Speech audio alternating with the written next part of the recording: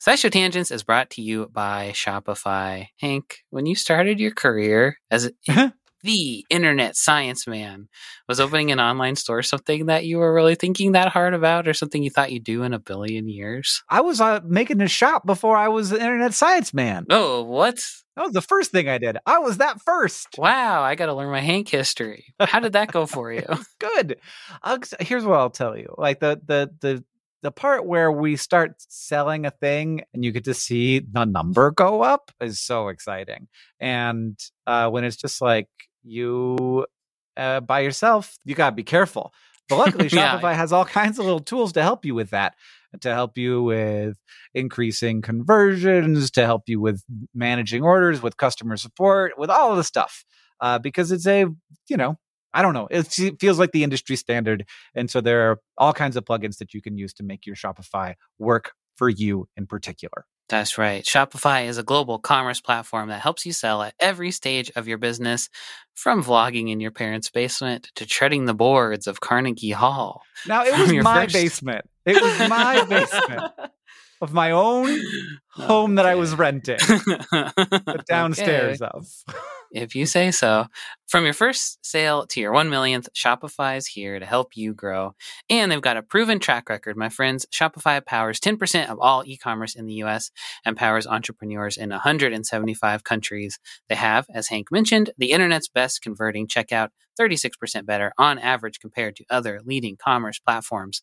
And they have award-winning customer service, because businesses that grow with Shopify. You can sign up for a $1 per month trial period at shopify.com/tangents, all lowercase tangents. Go to shopify.com/tangents now to grow your business, no matter what stage you're in. Shopify.com/TANGENTS, all lowercase.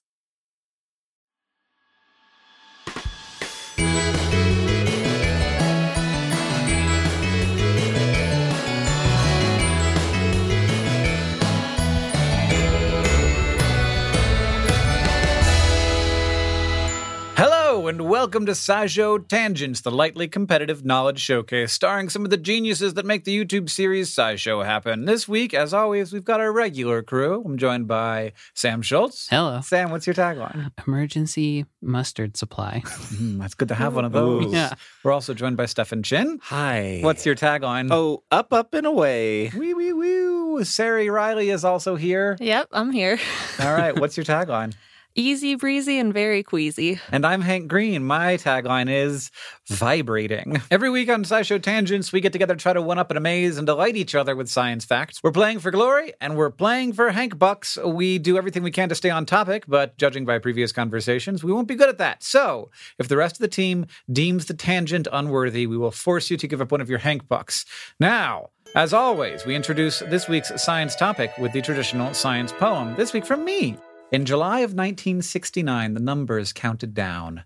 A trio of historic dudes then lifted off the ground, to sky, to space, to land again upon another world. A treasure of geology, Earth's history unfurled. Two men stepped upon the land, their feet sunk in the dust. Fighter pilots, both of them, one kneel, the other buzz. The rocks they tread upon that day were foreign in some ways. In others, they were part of us, if you look back a ways. The moon was once the earth was once the moon. To bridge that gap, life evolved from algae to baboons. It took 4 billion years to cross that ocean once again, but with will and ingenuity, we did that thing, my friends. Oh. Are you sure? Are you sure we did it? So the topic this week is Apollo, celebrating the 50th anniversary of Apollo 11. Sari, what is Apollo besides a god? Oh, it's a space program that had... I feel like you're better equipped to define this than I am, so I didn't look it up. But it's the space program that was like the big space race thing that happened where we made the push to put a man on the moon. And so it was all the missions leading up to that, all the manned space flights that were leading up to that, and the eventual 4 landings? Oh, no. More? 6 landings, I think. Okay. So is everything after Apollo 11 landed on the moon? Except for 13. So 11, 12, 14, 15, 16? And 17. Oh. I didn't know 17 existed. The secret mission. Yeah, the forbidden mission. Yeah. There was So- 18 and 19, which didn't happen. There might be more than that even. But there were planned missions that they were like, actually, this has We're gone good. pretty well, and if we keep doing this, we will learn more science, but we are increasing the odds of someone dying on a moon. And also, there wasn't that much public opinion supporting it. We all like it now, but back in the day, a lot of people were like, yeah, we got other things to work on. Yeah. Well, were they There's bringing war. back helpful information from all the moon trips? I or- mean, we learned a lot planning Yeah. the moon trips. We learned a lot in terms of, Yeah. of science. The moon is sort of like this time capsule of what the Earth geologically consisted of 4.5 billion years ago. So it's definitely a scientific trove up there. But yeah, that's what Apollo is. It's the only time that people have ever gone to another world. And it was 50 years ago, and we still haven't done it again. Over what span of time did this happen? From 1969 to 1972 were the Okay. landings. That's pretty That's fast. Quick. wild that Yeah. they got to the point where they could bring up like a buggy for them to drive around and stuff. I think that they always had sort of the weight capability of doing that. They didn't change the They were dipping their rockets at toes in all. the water at first, seeing what they could do. Okay. Yeah. Can we get them there at all? When they come back inside, will they die of moon dust? Yeah. Which was an open question. Yeah. Or will they bring moon dust contaminants back to Earth and then kill all of us? Yes. With Everyone. alien bacteria. No was the answer. Yeah. But Everything was fine. yeah.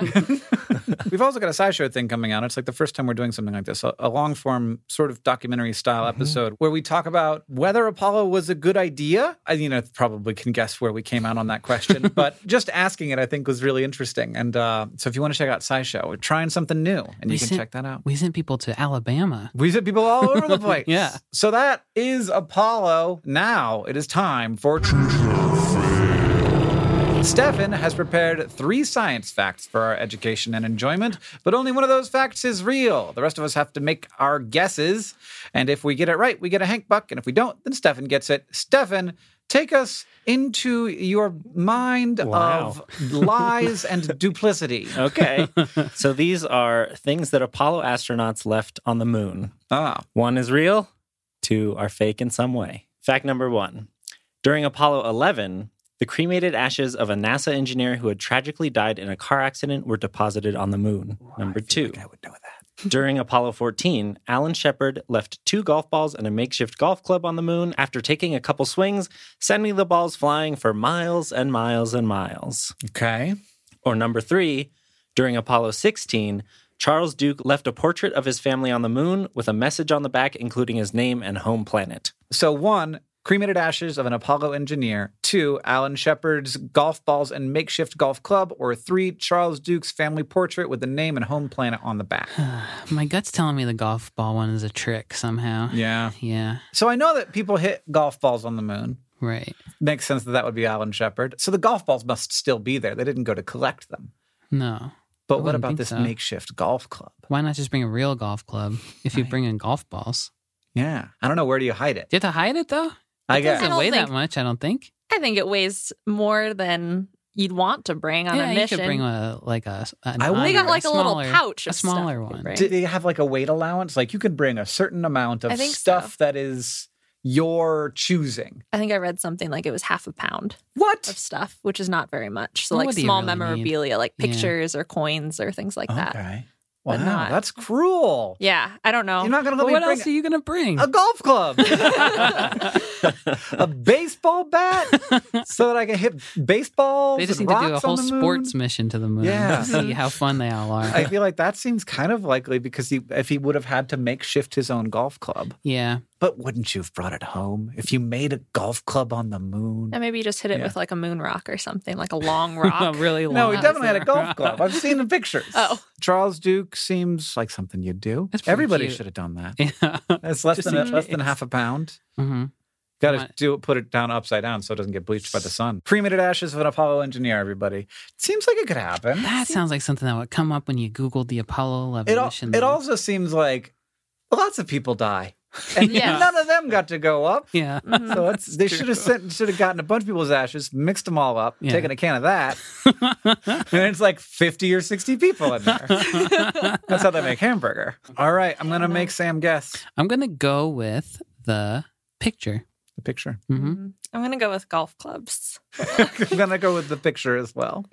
It was the picture. I actually knew that, and I You did? not say it. You played it really cool. Thanks. I'm pretty sure he left it face up. Because, well, in an interview, he said that he put it down, took a picture of it, and then never looked at it again.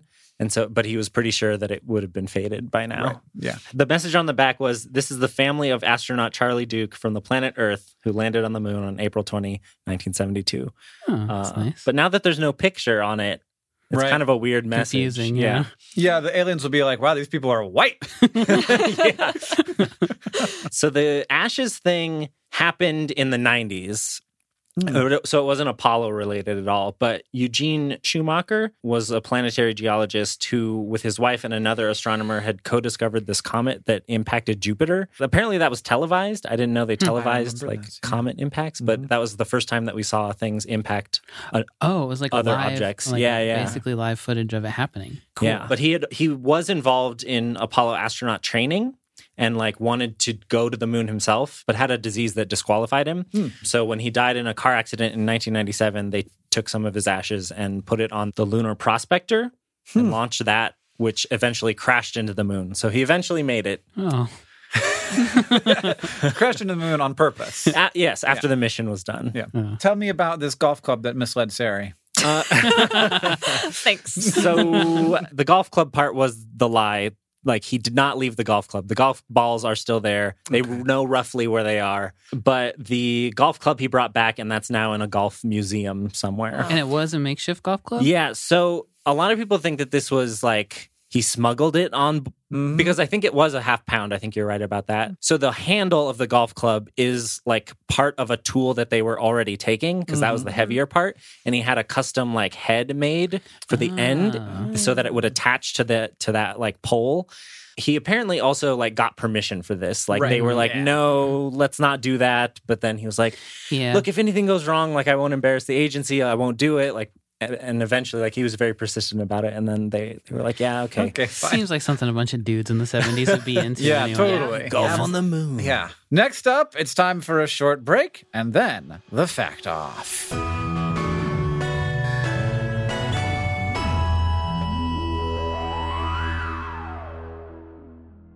SciShow Tangents is brought to you by Rocket Money. If I asked you how many subscription services you had, you think you could name them all? And before you just start naming streaming apps, remember that basically everything has a subscription these days. Video games, dating apps, food delivery apps. It's a subscription service world. We're just living in it. And with all of these subscriptions, it can feel like money is just flying out of your account, and that, frankly, sucks. But Rocket Money can help. Rocket Money is a personal finance app that finds and cancels your unwanted subscriptions, monitors your spending, and helps lower your bills. Rocket Money can help you negotiate to lower some bills for you by up to 20%. Rocket Money has over 5 million users and has helped save its members an average of $720 a year, with over 500 million in total canceled subscriptions. Escape from the planet of the subscription services and stop wasting money on things you don't use. Cancel unwanted subscriptions by going to rocketmoney.com/tangents. That's rocketmoney.com/tangents. rocketmoney.com/TANGENTS.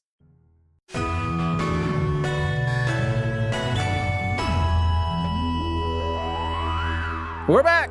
Hank Buck total. Sarah, you've got nothing. Sam, you got 1. Stephanie, you got 1. And I'm in the lead with 2. Now it's time for the fact off. 2 panelists bring science facts to present to the others in an attempt to blow our minds. The presentees each have a Hank Buck to award the fact that we like the most. And this week, it is Sam versus Sari. We're going to go by the person who most recently bought some space-related memorabilia. Uh-oh. I just did.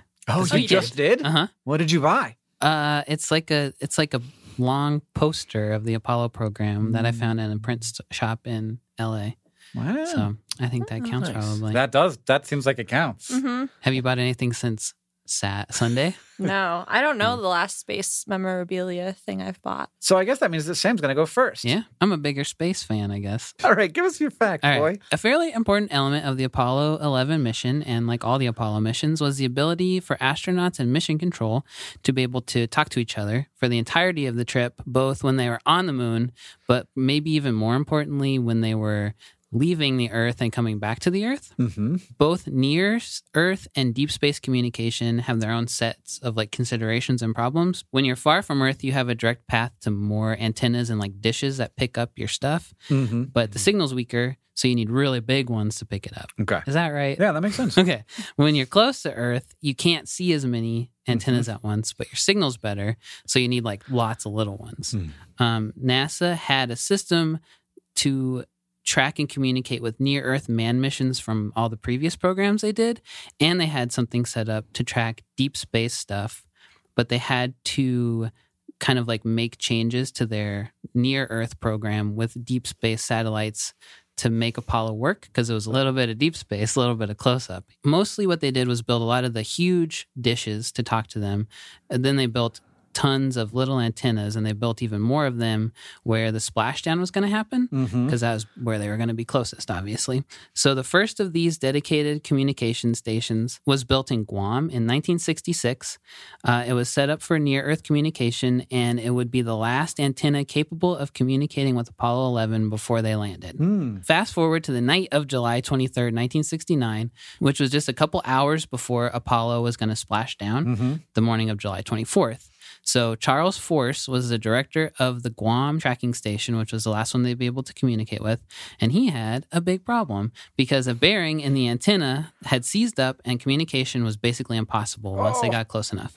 So to properly fix it, they would have had to take the whole antenna apart and put it all back together. And by then they would be landed or dead or whatever would happen. But he did have an idea, which was to grease the bearing that made it turn.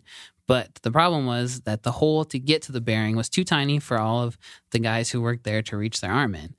But luckily, he had a 10-year-old child named Greg Force, or G-Force. And he called him up at 10 o'clock at night, and he had him driven over to the base. They greased up his arm, and he reached in the little hole in this big, dangerous piece of machinery, and he greased up the bearing, and he made the whole thing work again. And they landed safely, which they might have done anyway, but they landed safely. And then he got to shake Neil Armstrong's hand, and he gave him a little note that said, "Thanks for helping with the Apollo mission, Greg." Was his hand still greasy? I was gonna Yeah. I think this was like a couple of years later. Give him a wet willy with his greased up hand.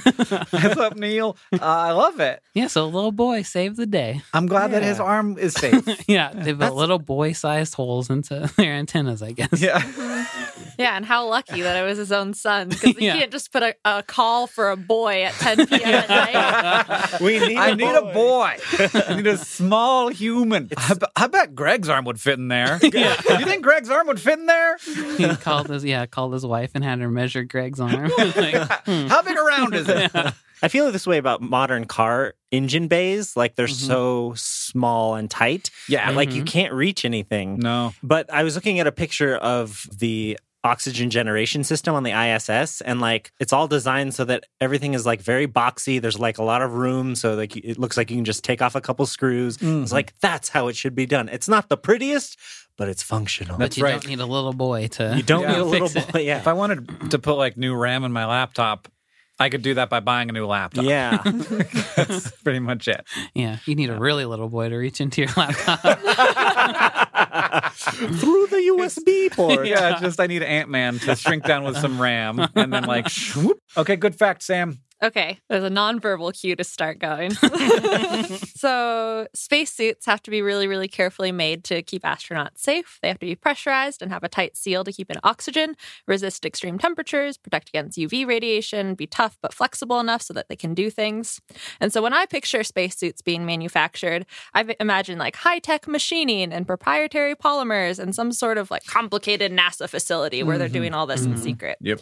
But for the Apollo 11 mission, the spacesuits worn on the moon were custom made for the astronauts using a lot of the same materials as bras, diaper covers, and girdles, and they were handcrafted by seamstresses with more sewing, gluing, and rubber dipping precision than luxury clothing on giant custom sewing machines where each foot pedal push did just one stitch through somewhere between 17 to 21 layers of fabric. Whoa. Yeah, and so they had like hundreds and hundreds of Huge meters. giant needles. I think they had small needles, but big machines to like fit all those layers of fabric in there. Like Sam, really a giant needle is just a stick.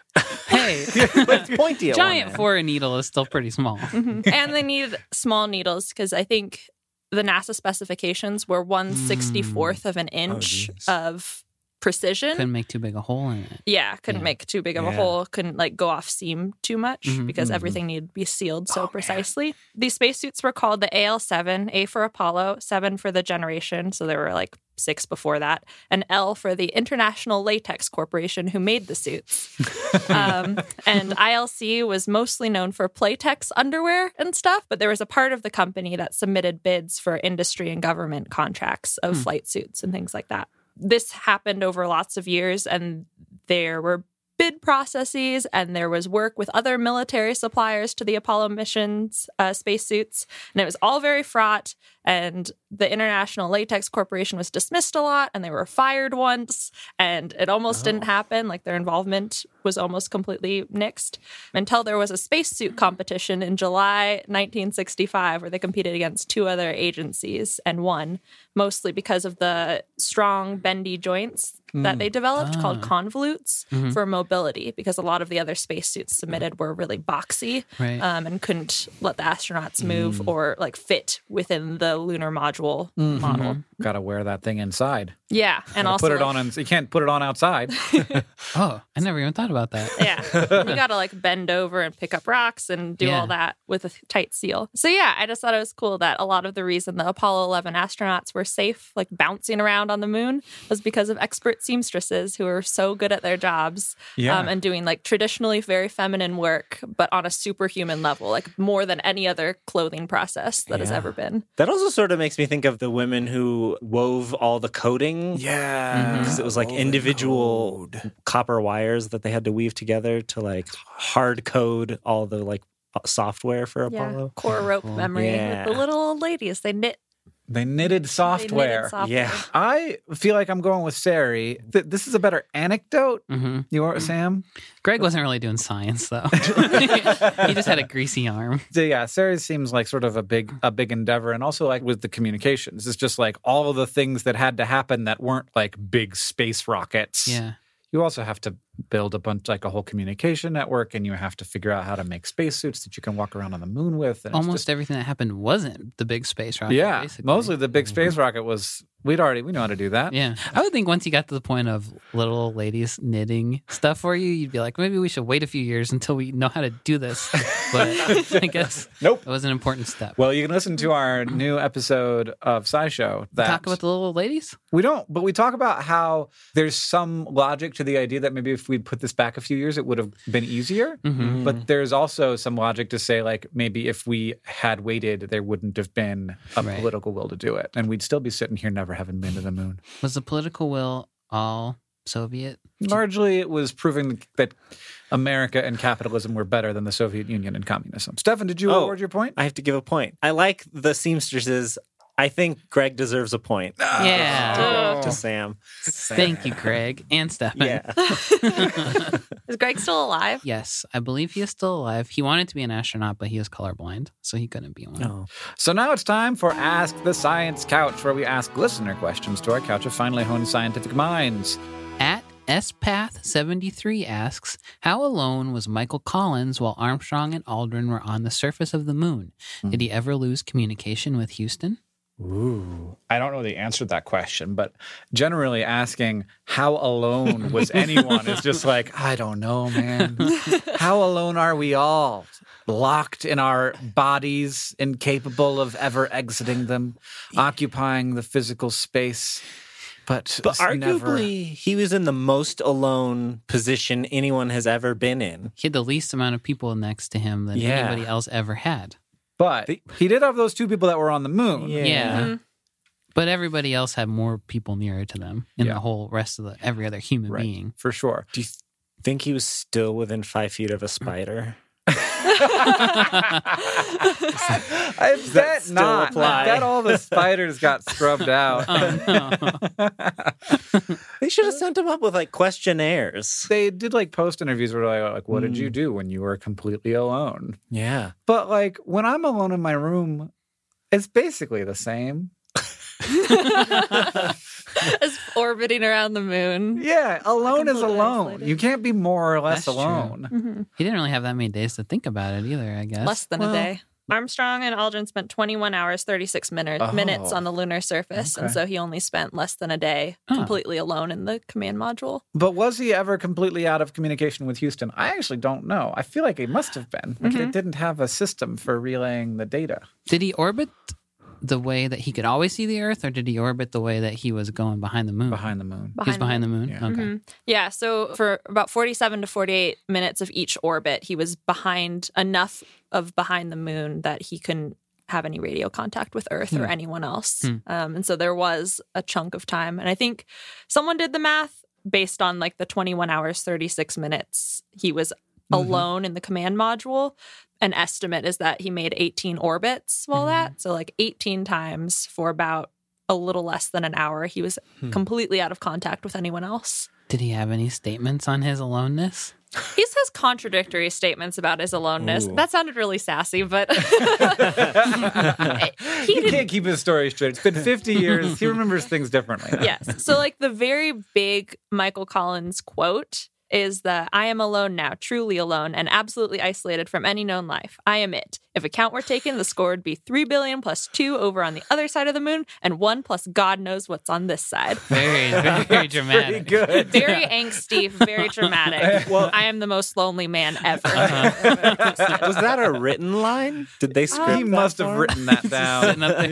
Yeah, nobody says that. Maybe he thought that's when nobody could hear him when he was just talking to Just himself. muttering to himself. Yeah. But July 15th, 2009, so 10 years ago, feature on NASA had new statements from him. Okay. And this quote was, "Far from feeling lonely or abandoned, I felt very much a part of what is taking place on the lunar surface. I know that I would be a liar or a fool if I said that I have the best of the 3 Apollo 11 seats, but I can say with truth and equanimity that I'm perfectly satisfied with the one that I have."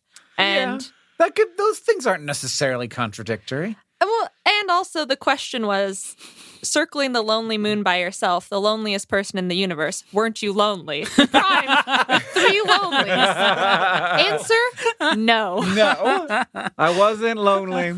That's good. I have 2 questions. Okay. Would you be mad if you didn't get to step on the moon if you were up there? No.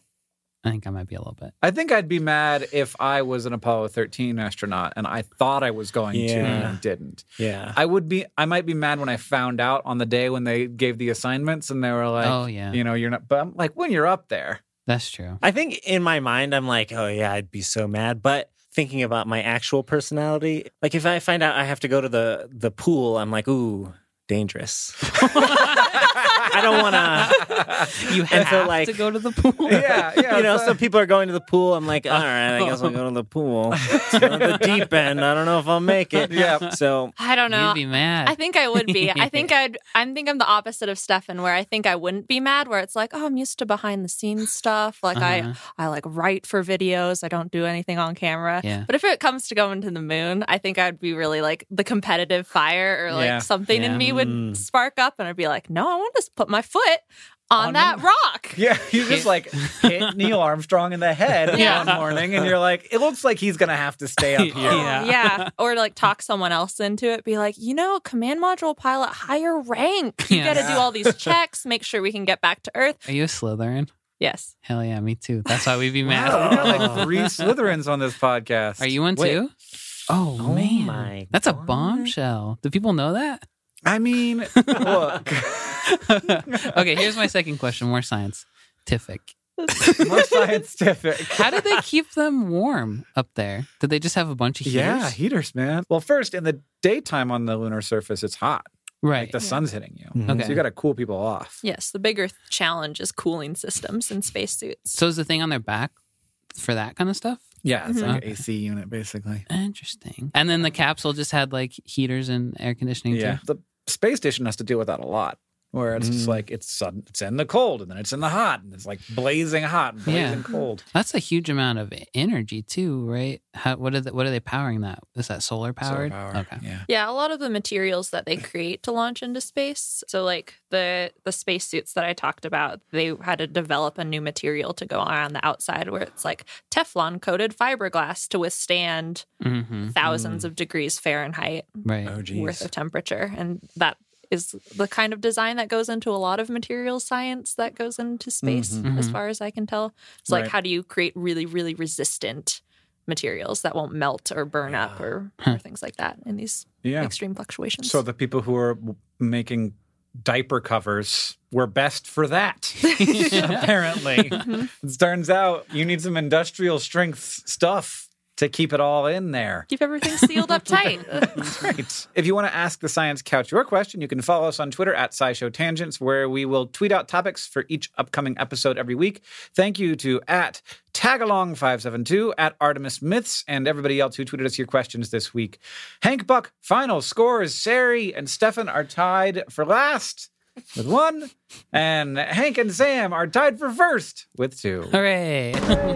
If you want to see what we're up to on SciShow, head over to youtube.com/SciShow, where we have our big long-form documentary kind of thing going up soon, where you can learn all about Apollo and what we did and why we did it and whether it was a good idea at youtube.com/SciShow. If you like this podcast, it's easy to help us out. You can leave us a review wherever you listen. That helps us know what you like about the show, and other people see that we have a good podcast, and then they will also listen to it.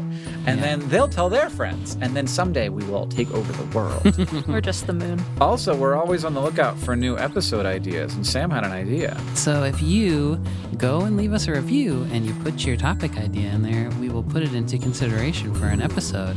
So write your ideas in your reviews, everybody. Cheese would be a great one. Somebody can have that idea for free. Second, you can tweet out your favorite moment from this episode. I love it when people do that. And finally, if you want to show your love for SciShow Tangents, tell people about us. Thank you for joining us. I have been Hank Green. I've been Sari Riley. I've been Stefan Chin. And I've been Sam Schultz. SciShow Tangents is produced by Complexly and the amazing team at WNYC Studios. It's created by all of us and produced by Caitlin Hoffmeister and Sam Schultz, who also edits a lot of these episodes along with Hiroka Matsushima. Our sound design is by Joseph Tuna Medish. Our social media organizer is Victoria Bongiorno, and we couldn't make any of this stuff without our patrons on Patreon. Thank you, and remember, the mind is not a vessel to be filled, but a fire to be lighted.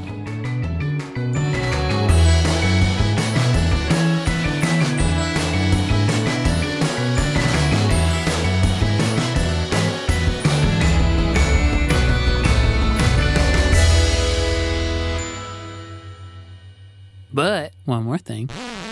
So in the episode about satellites, we talked about how astronauts left poop on the moon, and there are 96 bags of poop up there, they think. They estimate 96 bags of poop. There might be more. In recent years, scientists have been wondering about the contents of those bags, and specifically if the microbes inside of them could either still be alive or lived for a long time after they were deposited on the moon.